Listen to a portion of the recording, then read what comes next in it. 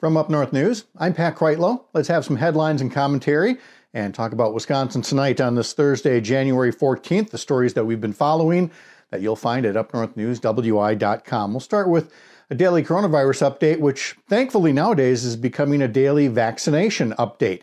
We are approaching 200,000 doses of COVID-19 vaccine administered around the state, and we now know the breakdown of that is about 170,000 people have received their first dose, and another 26,000 have received their second dose. New cases numbered around 2,200, and that brought the 7-day average down to about 2,500 new cases a day. Hospitalizations were down slightly, but there were another 42 deaths, and the death toll from the pandemic in Wisconsin is now 5,290. Now, in our newsletter Friday morning that goes out, and you can sign up for that at our website as well, we'll compare the first 14 days of January to the first 2 weeks of December, November, and October. You'll really see where that surge was in Wisconsin late in 2020 as we compare the number of coronavirus cases and the number of deaths.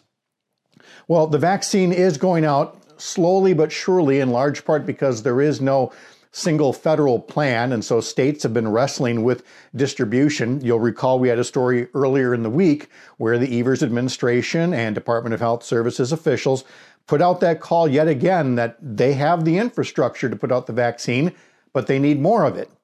Well, on Thursday, the Assembly Health Committee held a meeting to grill the Evers administration and DHS officials to try to find out why the vaccine is going out so slowly.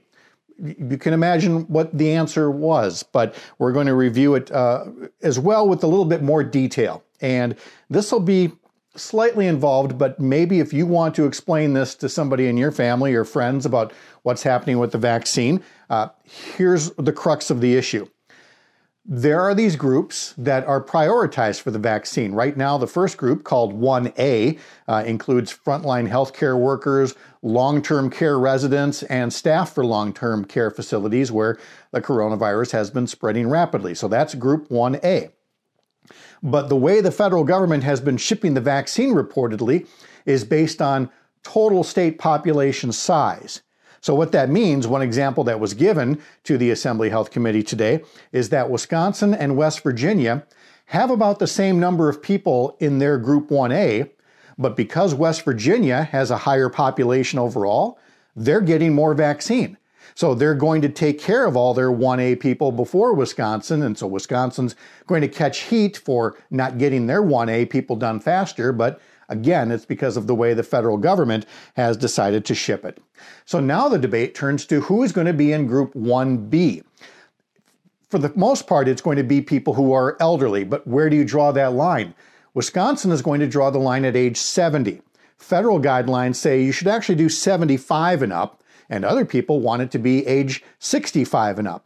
Well, the 70 and up group in Wisconsin will be about 176,000 people when you put other people into 1B, educators, child care providers, non-EMS healthcare workers, the developmentally disabled.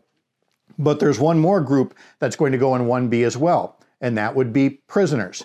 And of course, here come the politicians saying, wait a minute, so you're saying our grandma who's 65 can't get the vaccine, but a prisoner can. But the prisoner inmate group is right around 20,000 people. It's a pretty small group, but it's very concentrated. Almost half the prisoners have contracted COVID-19 at some point. At least 25 have died, and another 2,400 corrections officers have tested positive for the virus and have spread it throughout their hometowns before they get symptomatic.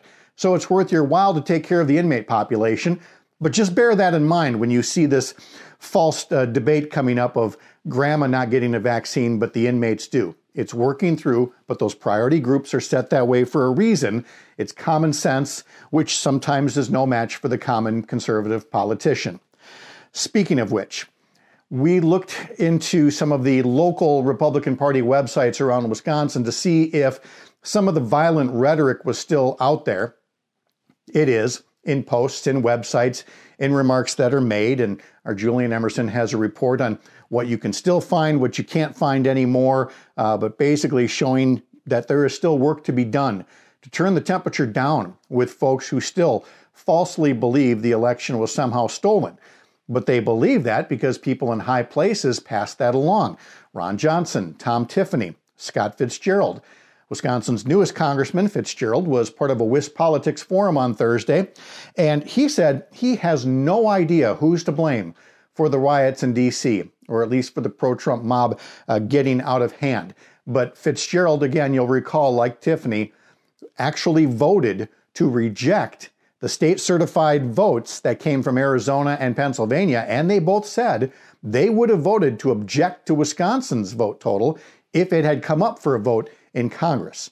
So giving more fuel to that false fire of an election being stolen, it's going to take a while to turn the temperature down until some of the people advancing that myth for these past 2 months knock it off.